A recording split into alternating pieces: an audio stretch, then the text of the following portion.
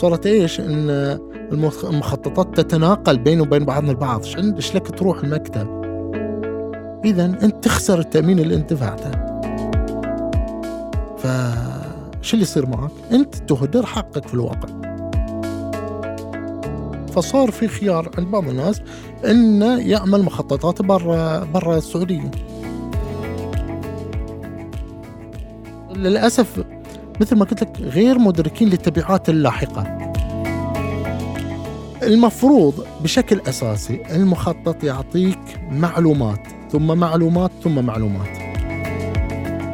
العموم عندنا إن أنا أخذت الرخصة، أخذت مخططاتي في أمان الله المكتب، وهذا أكبر غلط يقوم فيه الواحد في حقه.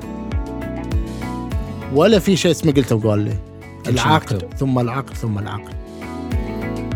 من حق المكتب إنه يطلب رسوم إضافية ولا ما من حقه؟ أكيد من حقه. ما قبل الكود ليس ما بعد الكود، ما قبل الكود ليس ما بعد الكود.